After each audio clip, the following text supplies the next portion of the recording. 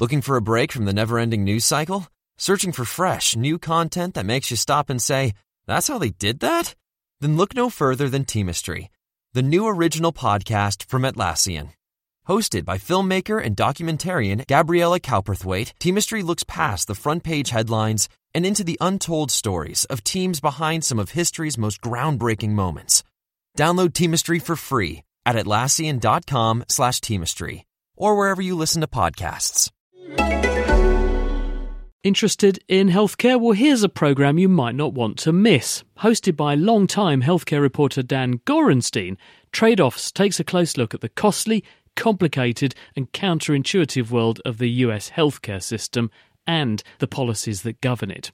Trade-Offs digs into the weeds with experts who understand the data driving the policy trends while telling compelling stories of those impacted by those policies. In the words of the Trade-Offs team, there are no easy solutions for a troubled healthcare system, just trade-offs.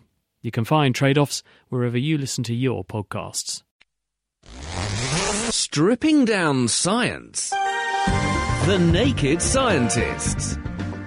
Hello and welcome to this week's edition of The Naked Scientists with me, Chris Smith, and with Helen Scales. Hi, Chris. Researchers this week have discovered the largest ever bird skull. It's nearly 1 metre long and it belonged to a meat-eating bird nearly 3 metres tall. Find out about that fearsome beast in just a few minutes. I've been down to Buckingham Palace to visit the Queen this week. Christopher, where have you been? Why to the palace to visit the Queen, they say? I'll be bringing you a report that I recorded live there on location, and also how whales have gone into the Guinness Book of Records this week as officially the world's deepest divers. And also this week we're finding out about the science of the supercool. How low can you go? As well as finding out what superconductors are and how they work, we'll be discovering how superconductors can help us peer deeper into space than ever before, how they can help us watch individual nerve cells working in the brain, and how researchers can now trace the flow of electricity around the heart of a baby developing inside its mother. And if you're in the mood to win something tonight, we've got a fabulous electronics kit to give away. Now, it doesn't do anything superconductivity, I'm afraid, but it is a hell of a lot of fun, I promise you. All you have to do to win is to answer this simple teaser. What chemical element is a diamond made of? The Naked Scientists podcast, powered by UK Fast, the UK's best hosting provider. On the web at ukfast.net. Now, it was a very exciting week for me because I got invited to Buckingham Palace, probably the only time I ever will, to go down and meet the Queen and some of the other royal family. It was part of a special science day which was being hosted at the palace to show young people how exciting science can be, and also why British scientists are amongst the world's best. We've got some of them here in the studio this evening. You'll be meeting them shortly.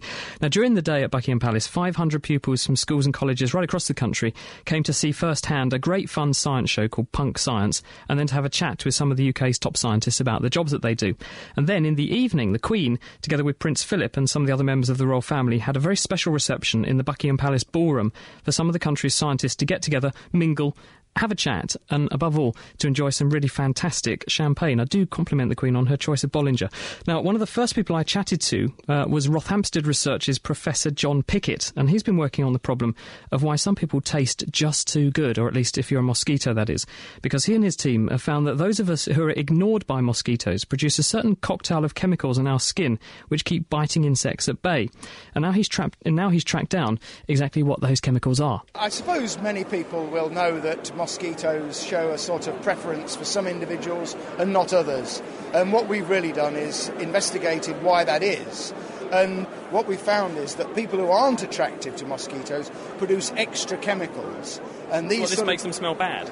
To the mosquito, yes, exactly right. Not to us, but to the mosquito.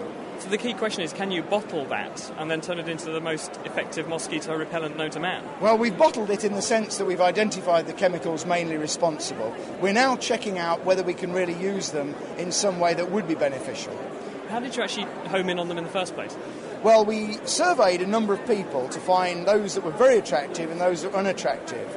And then we took the volatile chemicals from those people and analysed them using chemical analysis, but also the antennae of the insects themselves. And that's how we pinpointed the chemicals that were produced extra by the repellent people, and those are the chemicals that we found to be repellents themselves. When you say you use the insect's antenna itself, how did you do that? Well, we stick very, very fine microelectrodes into the antennae of the insect, and so we can kind of listen in to what the insect is smelling. And then once you've worked out what the compounds are that produce the most profound effects, then you know those must be the important ones in the attraction-repulsion. That's right, and we've been testing those. This work is collaborative with the University of Aberdeen up in Scotland against the Scottish biting midge, and we've got very nice field results there. We've done some lab work on the yellow fever mosquito. That works very well, and we're just about to go out to Africa to work with colleagues there on the malaria mosquito. So the same compounds work not just in one insect, We're but in hoping that since they work very well against the Scottish biting midge and the yellow fever mosquito, that they will work for a whole range of biting insects. And the question everyone wants me to ask is, when are you going to have this stuff on the shelf? Well, we've got funding for 2 years, really, to develop a business plan and to work out how we're going to do this. But the proviso is that we make sure it's available for people travelling to Scotland. Absolutely. As someone who's been to Scotland and fallen victim to those things, I can wholeheartedly endorse Rothamsted Research's John Pickett, who's trying to bottle the mosquito-repelling odour de human.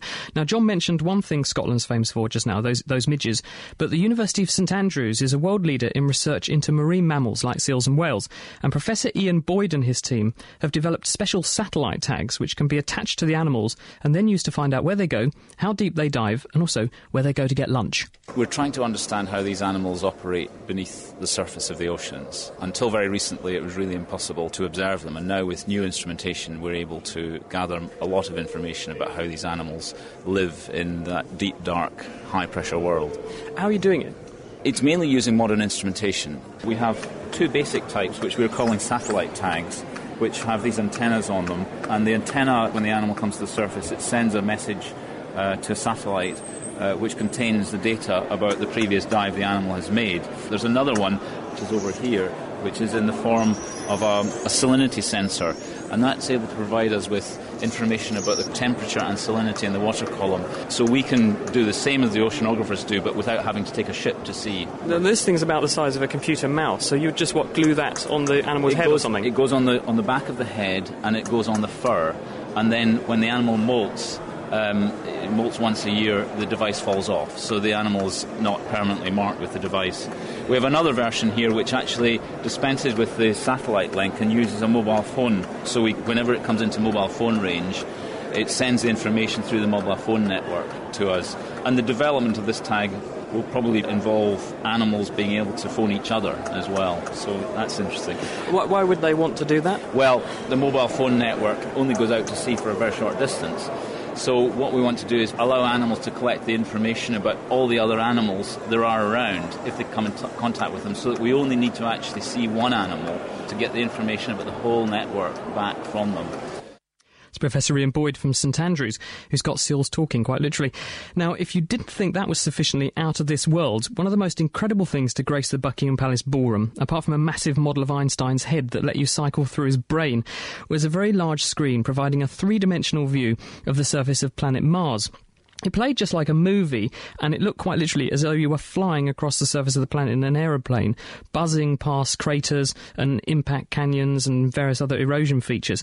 And it's been produced using stereo photographs taken by the Mars Express satellite, which is currently orbiting Mars, and capturing the images as it goes. And one of the scientists on that project is the Open University's John Murray. These are images from the Mars Express spacecraft, which is the first European spacecraft to another planet. It's also the first stereo camera ever been flown to another planet, which is quite amazing. So what you're seeing here is a model of the surface created from these stereo images, and we're flying over the surface, skimming above the mountaintops and so forth. So this is almost as though you were literally taking a bird's eye view of the surface of Mars. Exactly, yes. This is taken from a spacecraft which is orbiting Mars at the present moment, so it's sending back pictures all the time. So from these we can create models where you can go right down to the surface and explore and measure heights, measure angles of dip of strata, do geological field work in virtual reality. Is the orbit such that you'll be able to get a complete comprehensive map of the surface of Mars then eventually? Well, provided we get funded, yes. I mean, we've just had the mission extended for another 2 years, so we should be able to do it. We hope to have 100% of the planet covered between a resolution of 10 metres and about 30 metres, so something the size of this room would be easily visible in those pictures. So that means that we would actually know the surface of Mars better than we know the surface of the Earth, amazingly. certainly is amazing. That was the Open University's John Murray talking to me at what I think probably counts, and you can shoot me down if I'm wrong, but I think that's the first official podcast from Buckingham Palace. Fantastic. And did you actually get to meet the Queen? I did raise a glass of excellent Bollinger to Her Majesty, and I did have quite a nice chat to Prince Philip, who was more intrigued than anything to know why I wanted to call myself the Naked Scientist. I do, indeed. And did he want you to demonstrate this?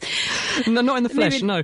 But he was intrigued, and then he said, hasn't that blinking chef got there first? And I said, well, that is a slight impediment, but actually the reason we do it is because it's all about stripping down science and laying the facts bare, but more than anything, it's because then people do exactly as you did, Your Royal Highness, and come and ask me why I do that. Fantastic. I think it's great. And I could certainly do with a few glasses of champagne on the Queen, so next time perhaps I'll go along too.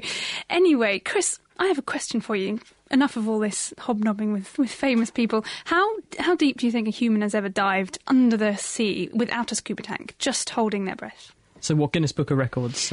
Yeah, or just how deep do you think we can go? Any guess? I would say, 300 metres?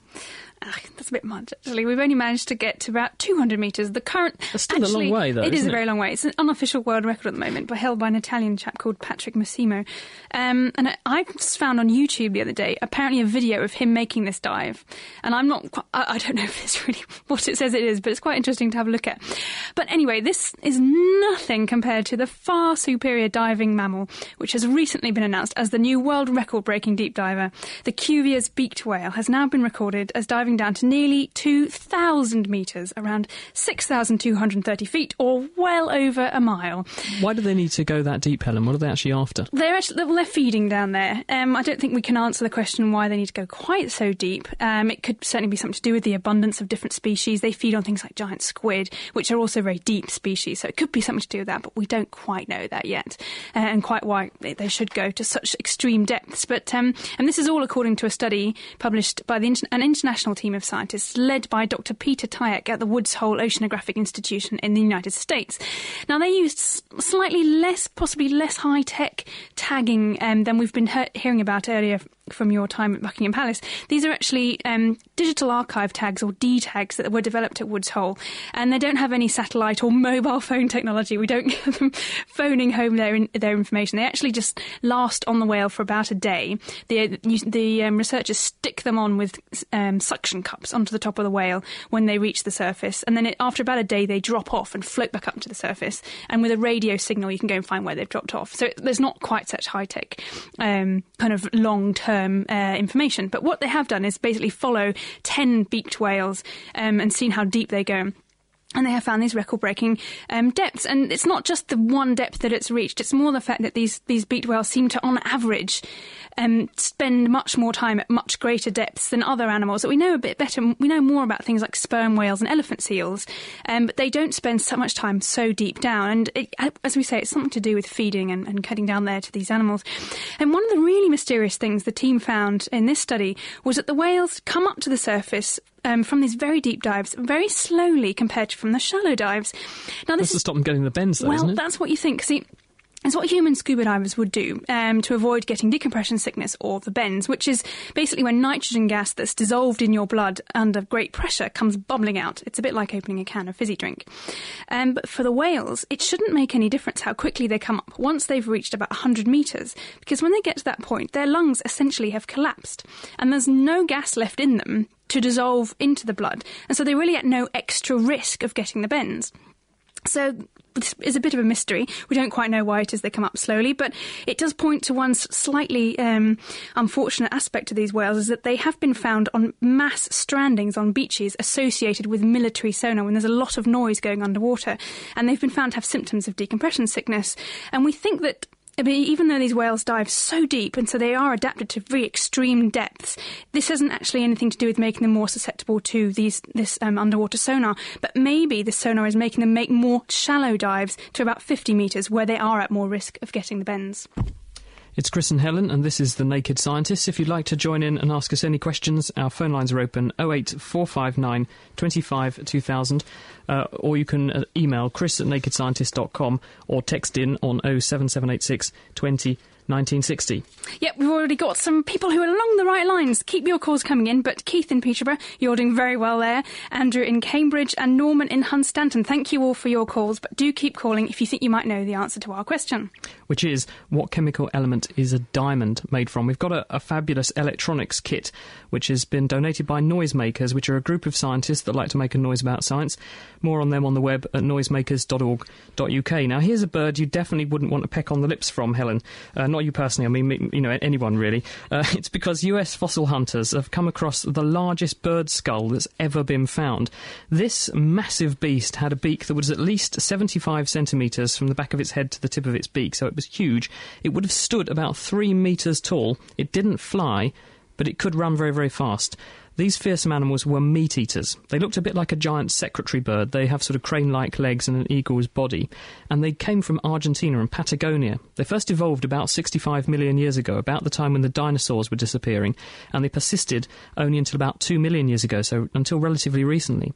And the thing is that they weren't competing against any other major carnivores, because they were the top dog, quite literally, and so that enabled them to get very, very large, and as a result, they were the thing that would have been chasing you if you took a stroll around South America up to about 2 million years ago. It's been discovered by a guy called Louis Chiappe, who's at the Los Angeles Natural History Museum.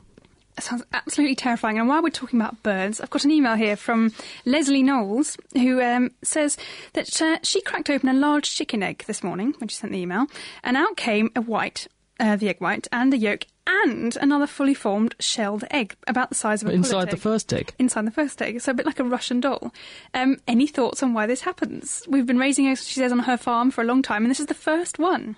I've never heard of that happen. The reason that sounds a bit bizarre is that, of course, when an egg forms, the chicken makes the egg and then puts the shell around it as it descends along the ovipositor, the oviduct in the chicken. So for that to have happened suggests that an egg formed or misformed and then got kind of engulfed by another egg that was forming once it had already partially formed.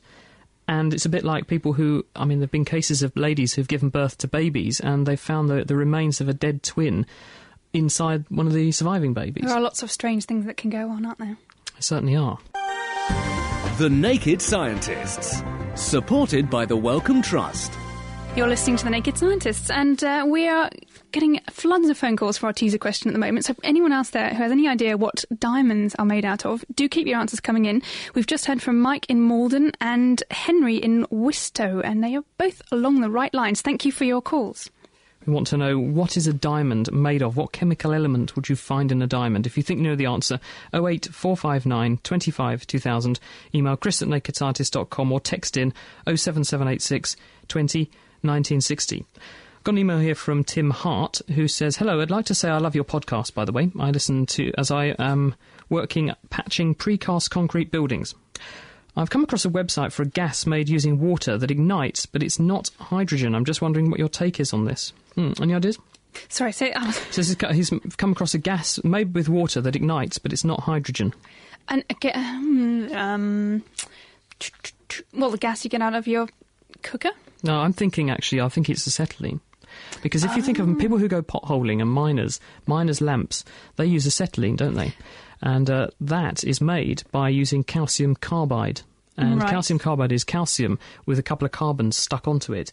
And when you drip water onto it, and you used to be able to get bicycle lamps that work the same way, you had this sort of big biscuit of calcium carbide you put in the bottom of the lamp, and then you had a tiny dripper from a tank of water above, and it would drip water on, and when the water hits the calcium carbide, it reacts to make acetylene, 2 carbon atoms stuck to 2 hydrogen atoms, which of course is in acetylene torches, and it burns very brightly, beautiful, and it also makes some lime for your trouble. So I think that's probably what he's talking about. Excellent. I've got an email here from Kai in China. Thank you ever so much for writing to us, because it's the first time apparently she's ever done that from listening to a show. She says she enjoys it very much, and she's learnt lots of different things, which is excellent, and she has a question for us. She has thought about it many times, but how is it that some people can memorise more things than other people? I think this is a perfect question for Chris, who I think must have a what do you call it, a photographic memory. I can't even remember the word myself. A photographic memory, indeed. Is it because you've got different difference in our brains? Is it different sizes of brains? Can we tell the difference between people with big brains and normal people, she says, which I think is quite nice.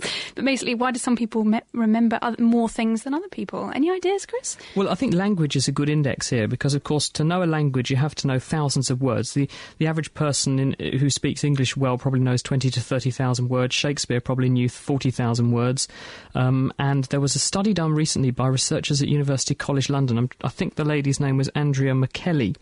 Or Michelli, I think she might be Italian. What they did was to look at people who were bilingual, and they used a brain scanner to look at the thickness of the rind, the cortex, the layer around the outside of the brain, and measure it in people that were monolingual, spoke one language, and compare it with people that spoke more than one language. And what she found were these obvious structural differences. The people that were bilingual had a thicker language area in the brain. So the evidence is that if you can remember more things, you train your brain and it develops more connections, and it's those connections that probably underpin the ability to store more information and recall more information. So it's not a pre-adaptation, it's that you can train yourself and your brain will change as you learn more words.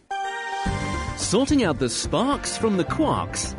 The Naked Scientists. Now, I did say we're going to do a superconductivity show on the Supercold this evening, and what better than a superconductivity kitchen science to go with it? This week, Derek is with Professor Ted Forgan from the University of Birmingham, and he's got student helpers Kathy and Dan from Hills Road Sixth Form College in Cambridge, and they're going to be looking at the science of the very cold. Now, although you can't do this experiment this week at home, you can do a bit of armchair science, a bit like Einstein, so we want you to see if you can predict what the outcome's going to be. Derek, what do we have to do? Hello there, welcome to Hills Road Sixth Form College, where we've come this week to do some fantastic science experiments which you can hopefully predict the outcome of at home. We haven't got one which you can really do at home, but believe me, this is really interesting, and we want you to try and tell us what you think is going to happen. So with us is a bit of a new recruit to the Naked Scientist who's going to be running this experiment, so would you care to introduce yourself for us?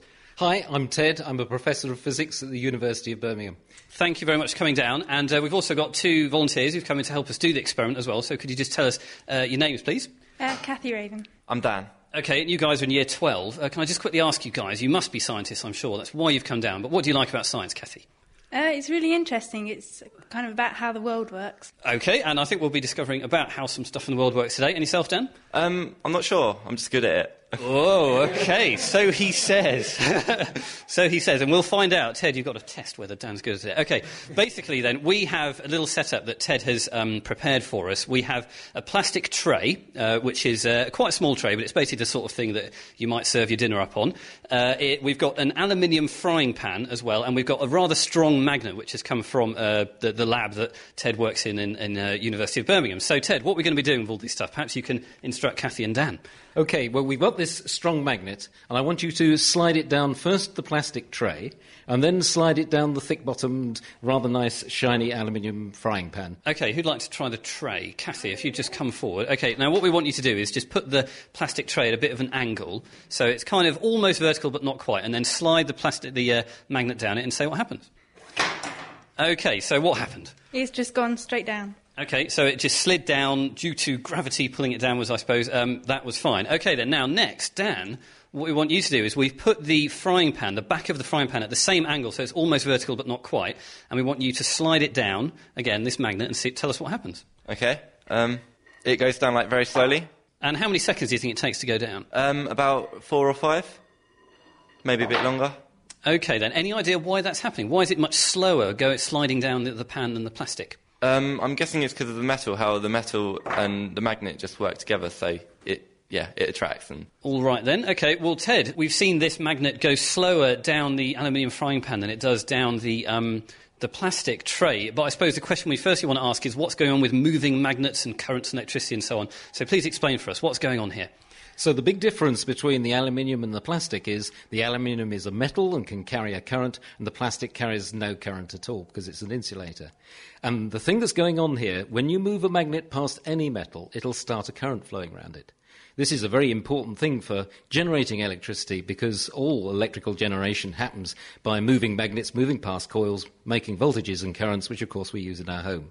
In the aluminium, of course, we're not doing anything useful like that, but nonetheless, the moving magnet is making the currents flow in the aluminium. OK, then. So what we do when we slide that magnet down the aluminium frying pan is that we're moving a magnet past a metal, and so it makes an electrical current. Of course, does that current actually stay there? Is it maintained? So the currents are actually trying to hold the magnet up. And if they kept on flowing, then the magnet would stay suspended over the aluminium. But it is slowly falling. That's because the currents are dying away and allowing the magnet to fall. OK, then. So what we've got then is we've got a magnet sliding down an aluminium frying pan surface, and because that generates some current, the aluminium can carry some electrical current, it tries to hold the magnet up a bit and slows it down as it slides down. The plastic tray, of course, as Ted said, it's an insulator, doesn't carry any electrical current, and so the magnet can't generate any current in it. That can't stop it from sliding down, and so it slides down very, very quickly. Now then, what we're going to do now is actually do something else to this frying pan and wonder to ourselves what is going to happen. So what are we actually going to do, Ted?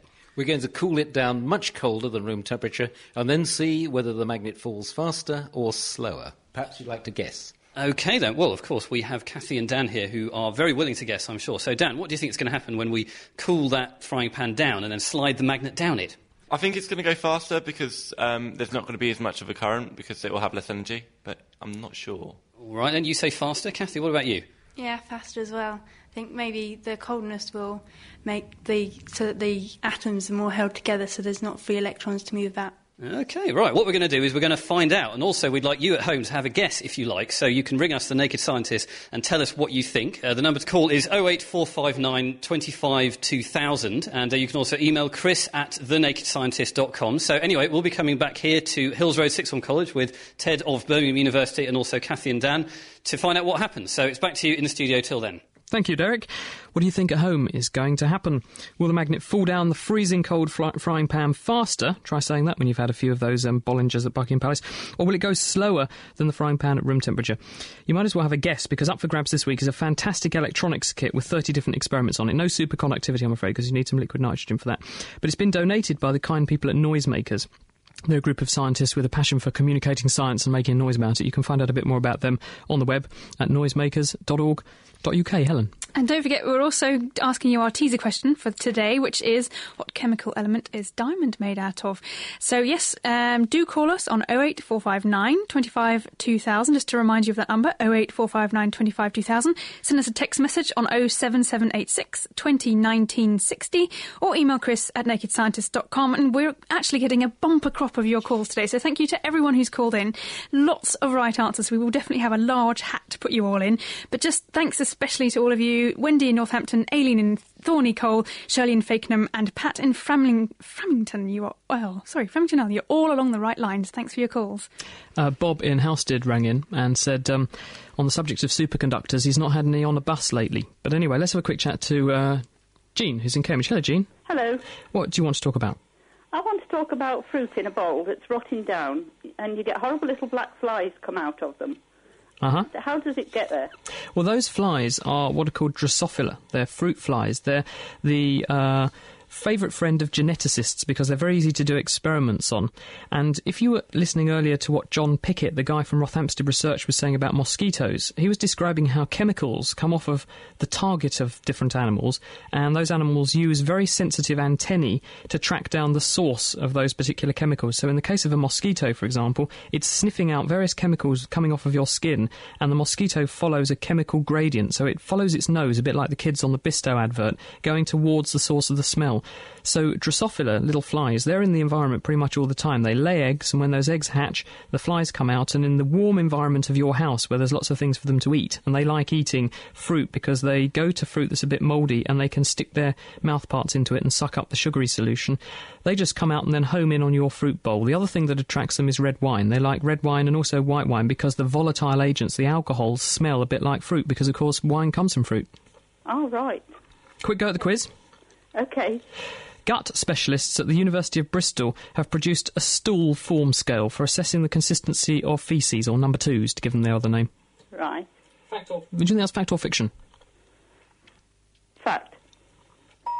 I'm ashamed to say you're absolutely right. They have indeed produced a chart ranging from 1 to 7. Number 1 are small lumps like rabbit poos, through to number 2. And apparently number 4 is the most comfortable one. I'm going to stop it there. There's too much. Yes, they describe it as like a sausage or snake, which is smooth and soft. The average person has about 300 hairs per square centimetre of headspace. Do you think that that is fact or fiction? Fiction. I'm I'm afraid actually that one's true. We have between 100,000 and 150,000 hairs on our heads before we go bald, which is an average of 300 per square centimetre. Okay. 1 out of 2, Jean. You're in the lead at the moment. Thank you for joining us on The Naked Scientist. Thank you. If you'd like to get a call in, 08459 25 2000, email chris@nakedscientist.com, or you can text in on 07786 20 1960. Had a text from Eddie, who's in St Lawrence Bay, and he says, why does the moon look larger on the horizon?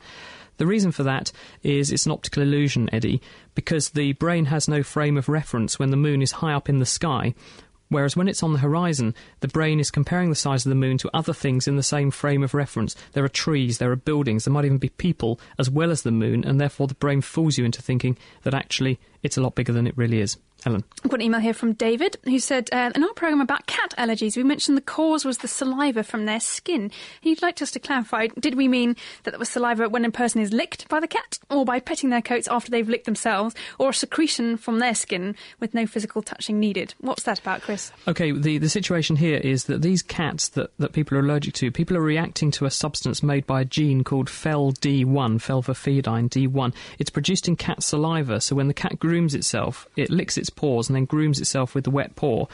The FEL-D1 gene product, this protein in the saliva, then goes onto the fur, and then when the cat sheds that protein from its fur, it goes into your nose and makes people sneeze. And there's a company over in California, in America, and they've bred a type of cat which doesn't have that particular type of that gene. It has a slight variant of it, and they say, hasn't been proven scientifically yet, but they say that it's actually non-allergenic, and they're charging $4,000 to breed you one of their cats. Sounds like a good thing to get breeding a cat. I was rather shocked when I saw they'd bred a cat with tiny stumpy legs so it didn't climb up on your furniture and scratch it. They just looked ridiculous. It is The Naked Scientist, Chris and Helen, and we're talking this evening about the science of superconductivity.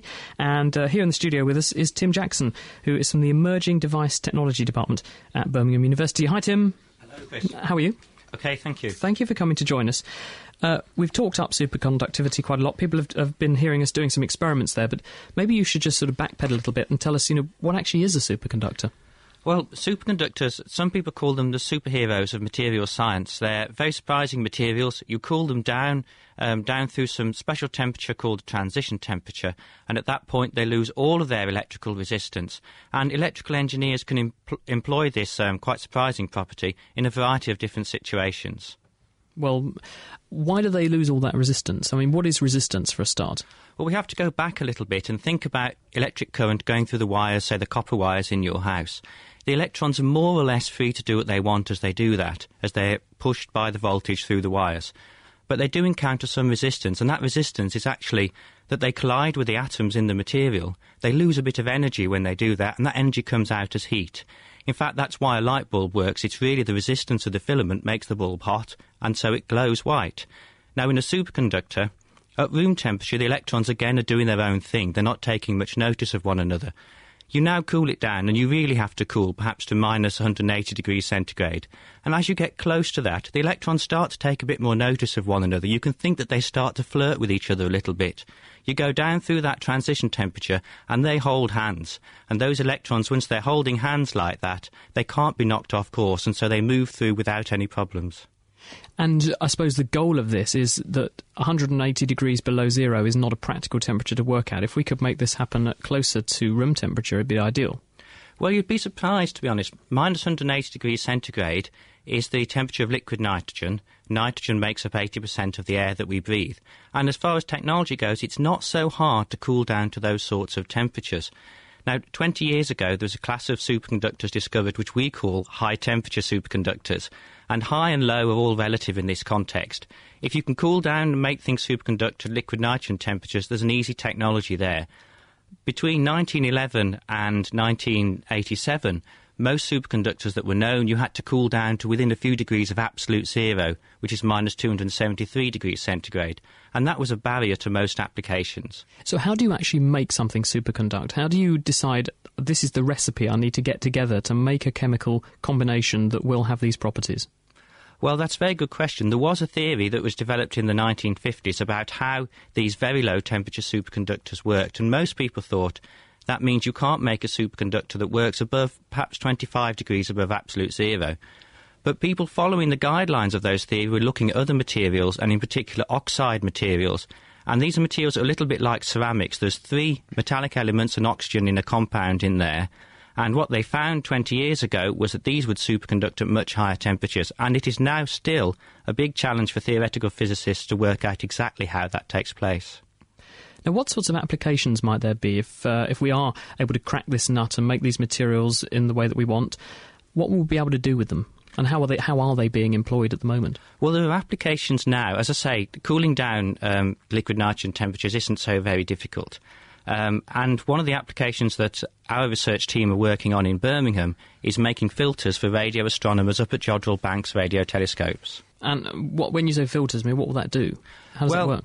A filter is the electrical equivalent of a bouncer in a nightclub. A bouncer in a nightclub with a selective door policy has been told certain people come up to the door, you let them through with no interference. If they're the wrong people wearing the wrong kind of clothes, just send them back and don't let them through. Now, a filter is an electrical circuit that does just that. But what the circuit does is it's allowing through particular frequencies, electrical signals that you want. The problem for radio astronomers is there's a lot of electromagnetic pollution. So, for example, you're looking for a distant object in the universe, you want to study its properties. But all the satellite communication systems we have, all our mobile phones, all our televisions, are polluting the frequency space. That means the astronomers have to spend a great deal of time on their telescopes averaging out the data. If you can find a way to help them use their telescope more efficiently, they can do more experiments. And our superconducting filters do just that, because they cut out that noise. Why do you need a superconductor to make that kind of filter, though? Why doesn't just standard electronics do it? The reason you can't do it with standard electronics is because there's always some loss. As we talked about earlier, in a normal metal, there is always some resistance.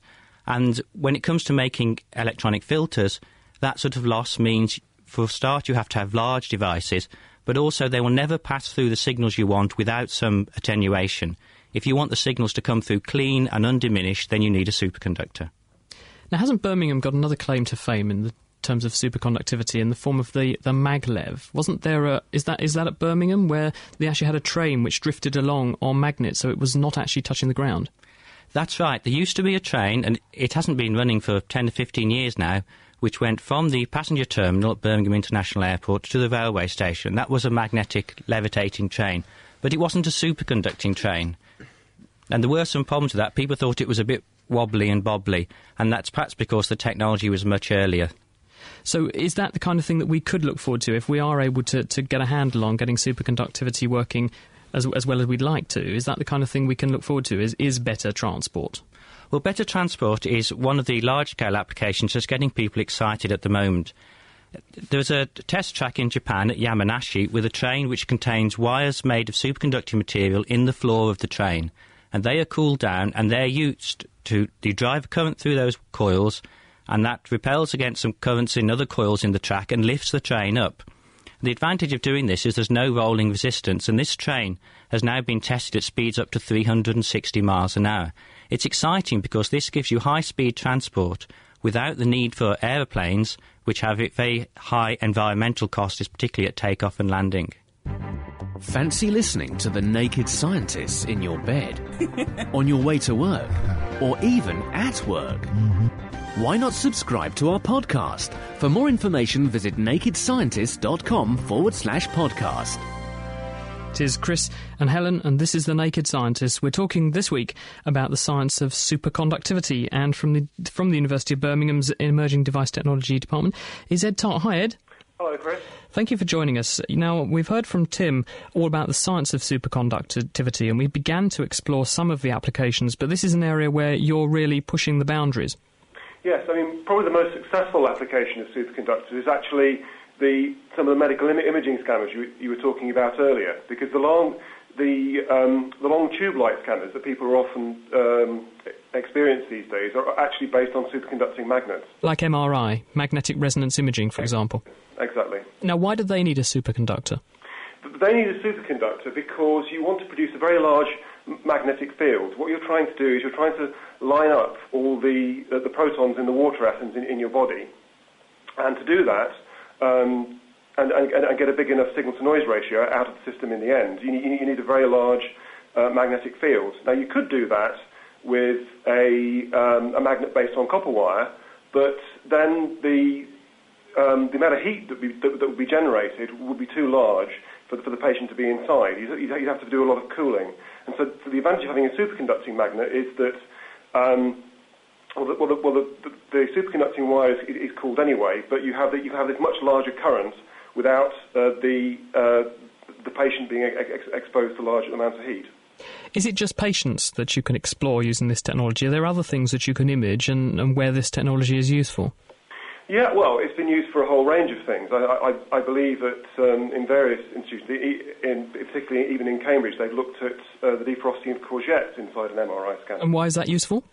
Because you can look at the inside of the object that you're trying to examine, as well as the outside. So you can see.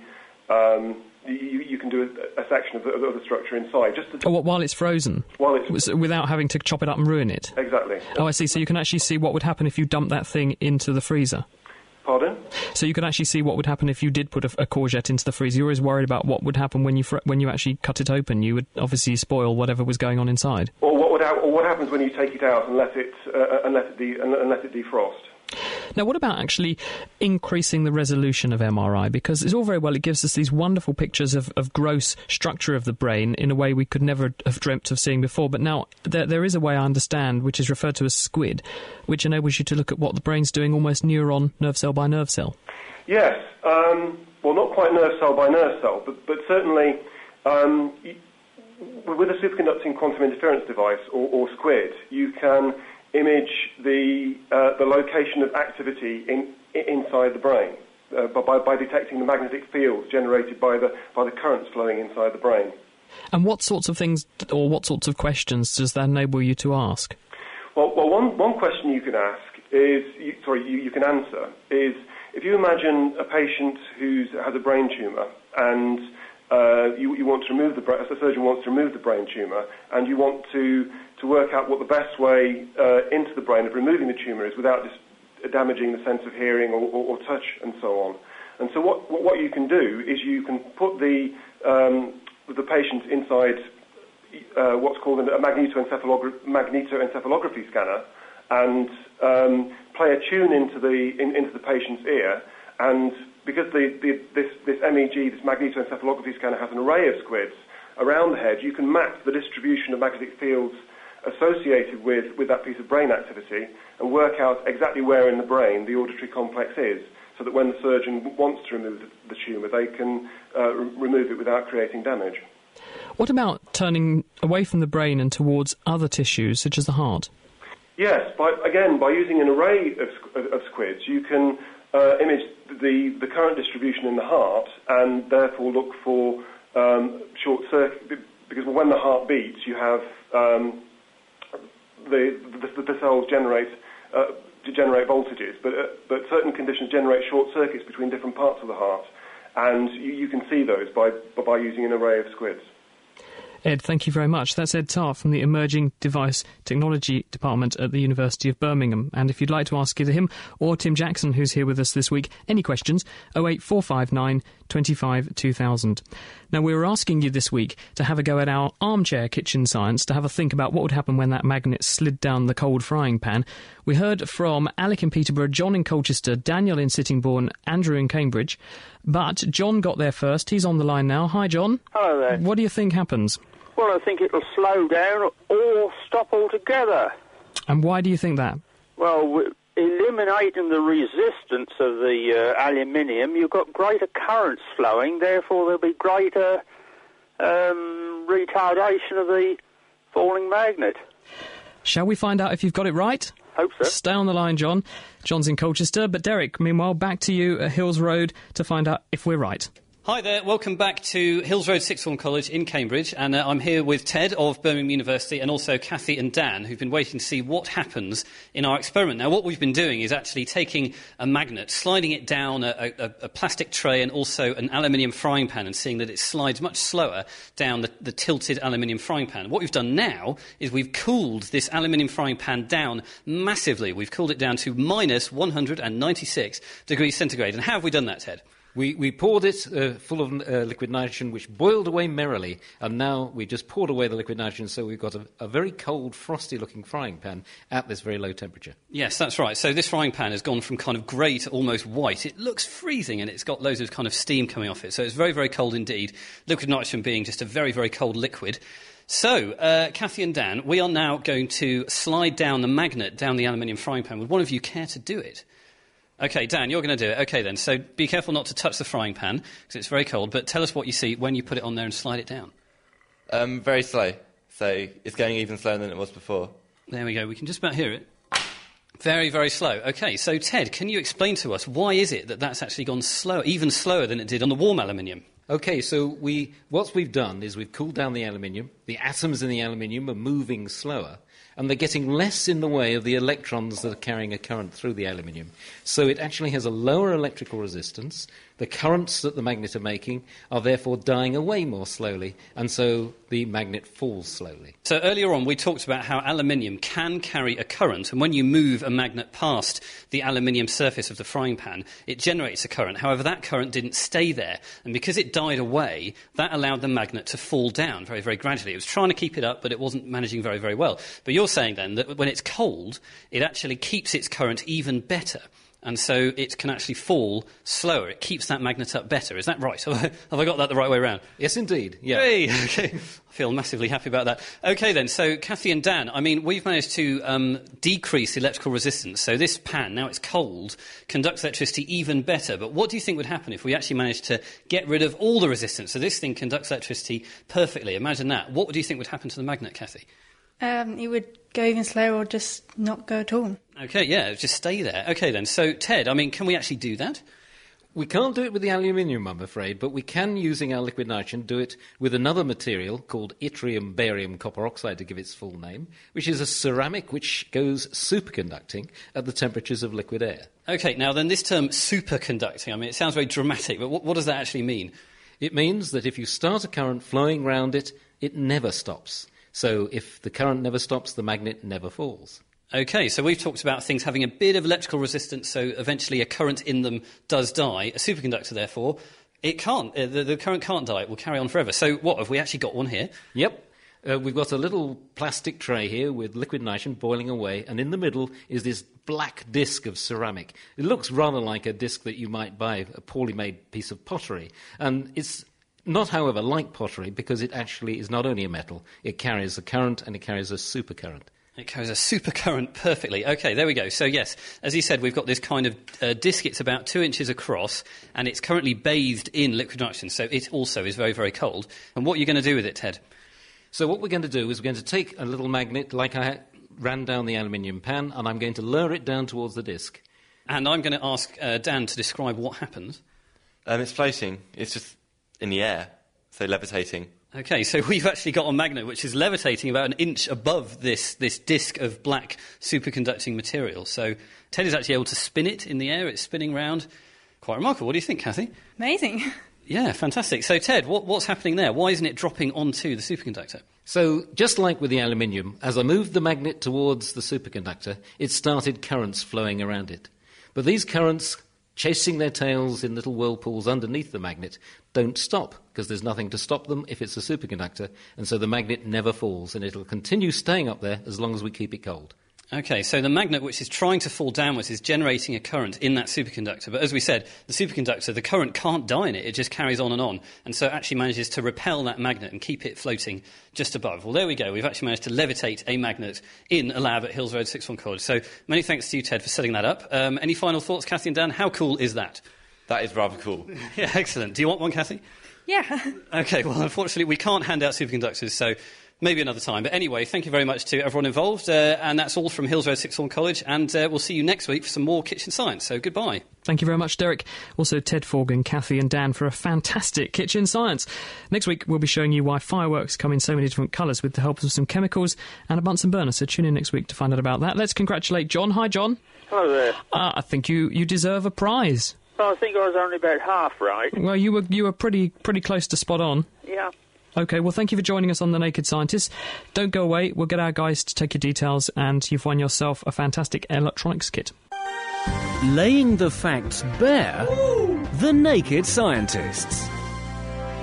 In a few seconds' time, we'll be talking to Alex Mishenko, who was the Science Graduate of the Year. He's also Chief Technical Officer of Ferro Energy, and he's invented a new way of cooling things down. So we'll be getting cool with Alex in just a second. But before then, over to Tim Jackson, because we have a question from Dave in Northampton, and he says he wants to know how magnets work when they're used to treat injuries, such as frozen shoulder, Tim. Well, I'm not really sure as they do, actually. I did have some experience of this when I twisted my knee playing football, and someone told me if I taped magnets around my knee, then it would help it to heal up. The problem was that when I walked up to the window, my knee stuck to the radiator beneath it, and that didn't help my knee get any better at all. Now, there was a trial in the, there was a study written up in the British Medical Journal, actually, a few years ago now, and people looked at this question, and they said, well, actually, there is evidence that people do seem to do a bit better with these bracelets and things, which are magnetic, but there's absolutely no scientific reason, or nor any kind of justifiable reason why people should get better.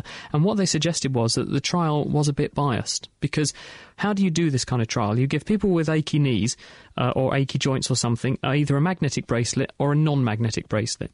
Now, it's pretty easy for people to work out whether they've got the magnetised version or the non-magnetised version. And if people are given one where they think it's a placebo, so just a dud bracelet, then they're going to claim that it works less well, we think, than if someone has a bracelet which is obviously magnetic, because it's going to stick to stuff. And so people are going to conclude, well, they want to conclude that it's actually having a beneficial effect. And then that was the basis for their argument. Now, Alex joins us. Alex, you're originally from Russia? Yes, I'm from Russia. Okay, what is it you've invented? So, our team has discovered a giant electrocaloric effect in thin films. The electrocaloric effect is a change in temperature of an insulating material induced by the application of a voltage. So what you're saying is when you apply a voltage to something, it changes temperature? Yes, exactly. So was this known before you came along, or is this new? Yeah, well, the electrocaloric effect has been known for several decades. And prototypes of the electrocaloric fridges were built in Russia and the States, but they were not commercially feasible because the electrocaloric effect in known materials was not large enough. Okay, well, just talk us through sort of step by step how it works and what you actually do. Yeah. So you take a piece of silicon, which is about 0.5 millimeter thin and about 1 centimeter squared, and then you deposit a thin ceramic film on it, and then you deposit an electrode on top of your film, and just the application of a voltage causes the film to change its temperature.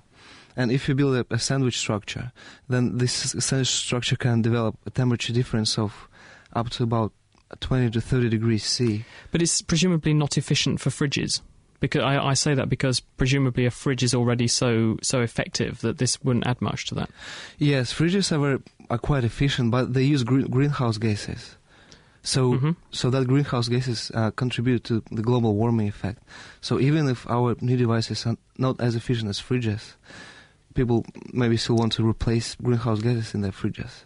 So, okay, assuming that doesn't happen in the near term, what else could you do using your electrocaloric effect invention? Well, we can do air conditioners, for example, and that is more interesting because air conditioners work all the time usually, and so we can compete with conventional air conditioners in efficiency. And also, surprisingly, same kind of materials can be used to convert low-grade waste heat into electrical energy. Waste heat is produced in everything, from computers, mobile phones, and indeed in almost all electrical and mechanical devices. So how did you actually come to discover this in the first place? Because you won Science Graduate of the Year. That's pretty prestigious. What actually is that, and how did you come to be doing this work? The Science Graduate of the Year is an award by Royal Institution of Great Britain and L'Oreal. So that's quite prestigious, and I'm very happy that I won that prize. What did you actually win for winning it? I'm a life member of the Royal Institution now, and I give a lecture in London and in the Royal Institution, and I'll give a lecture in Paris, and they also gave me some cash. Which is always nice. Yeah. Alex Mishenko, thank you very much. Thank you.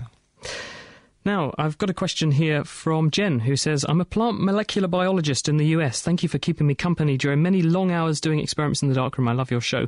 My question is, I don't know if you can help with this, Helen. Why does the sweat of some people's underarms turn their shirts yellow? Something I've certainly noticed, but I don't know if I have an answer to the question.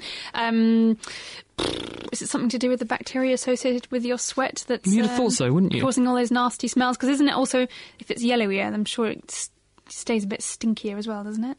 Well, I was thinking about this, and you're right, that obviously our armpits are a seething mass of bacteria, and those bacteria are growing on the sweat we produce and the fact that we're squirting out a couple of litres of sweat every day all over our body, obviously. Also, they're growing on dead skin. And so there's lots of food around for the bacteria to eat. And when they go about their metabolism, some of the things that they produce are quite acidic. And so when they produce an acid, a lot of the dyes in clothing are fixed in place by various acid or alkali processes. And I'm just thinking that perhaps the acid which is produced in the armpit is sufficient to affect some of those dyes. Could be. I have a very strange email here, a very nice one as well, though, from Julia in the United States. Thanks ever so much for your email. But sticking along the kind of electricity lines we've been talking about today, she says, if you plug a pickle into an electricity source, it will cook and light up. I also know you can do this with a hot dog, but will it work for a lemon? I have no idea. Anyone in this studio got any idea what she's talking about? Have you tried plugging a pickle into the electrical supply at all, Tim? No, I think there has been some research into whether or not you can cook food by passing a current through it, and I think that's where this story of the hot dog comes from. Does it actually work, though? But theoretically it would, wouldn't it? Well, it will get hot because of the resistance, as we talked about earlier. That's right. OK, well, you have been listening to The Naked Scientists. Helen, who has won our competition, first of all? Thank you to everyone who rang in. We were inundated with right answers. It was clearly something you all knew very well. The question was, what element are diamonds made out of? And the answer is, of course, carbon. And thank you very much. We have picked out of the hat Marianne in Wyndham. You will be receiving, I believe, a signed copy of Chris's book. Is that right, Chris? Yes, I will give away a special copy of Naked Science, which is my book I've just launched, and I will sign it to her. So we'll send that to you in the post this week. Fantastic. Well done, Marianne. And thanks as well to everyone who called in. Well, that's it for this week. Next time, it's our Science Q&A show, and we'll be devoting the entire hour to answering your science questions, and the wackier, the better. So if you want to know what makes banana skins slippery, why ostriches bury their heads in the sand, or even how much water is locked away in a camel's hump, then send your questions now to chris@nakedscientist.com. In Kitchen Science, we'll also be investigating the science of fireworks with a Bunsen burner and some interesting types of salt. And we'll also be talking to Plymouth University's Roy Lowry, who blasted his way, we hope, into the Guinness Book of Records for detonating more fireworks in 30 seconds than anyone ever has before. For more science in the meantime, you might want to check out the Nature podcast, which you can find at nature.com/nature/podcast. We make that one too, and it's full of great surprises. Thank you to our guests this week, Ed Tart and Tim Jackson from Birmingham University, and Science Graduate of the Year, Alex Mashenko. Until next time, goodbye.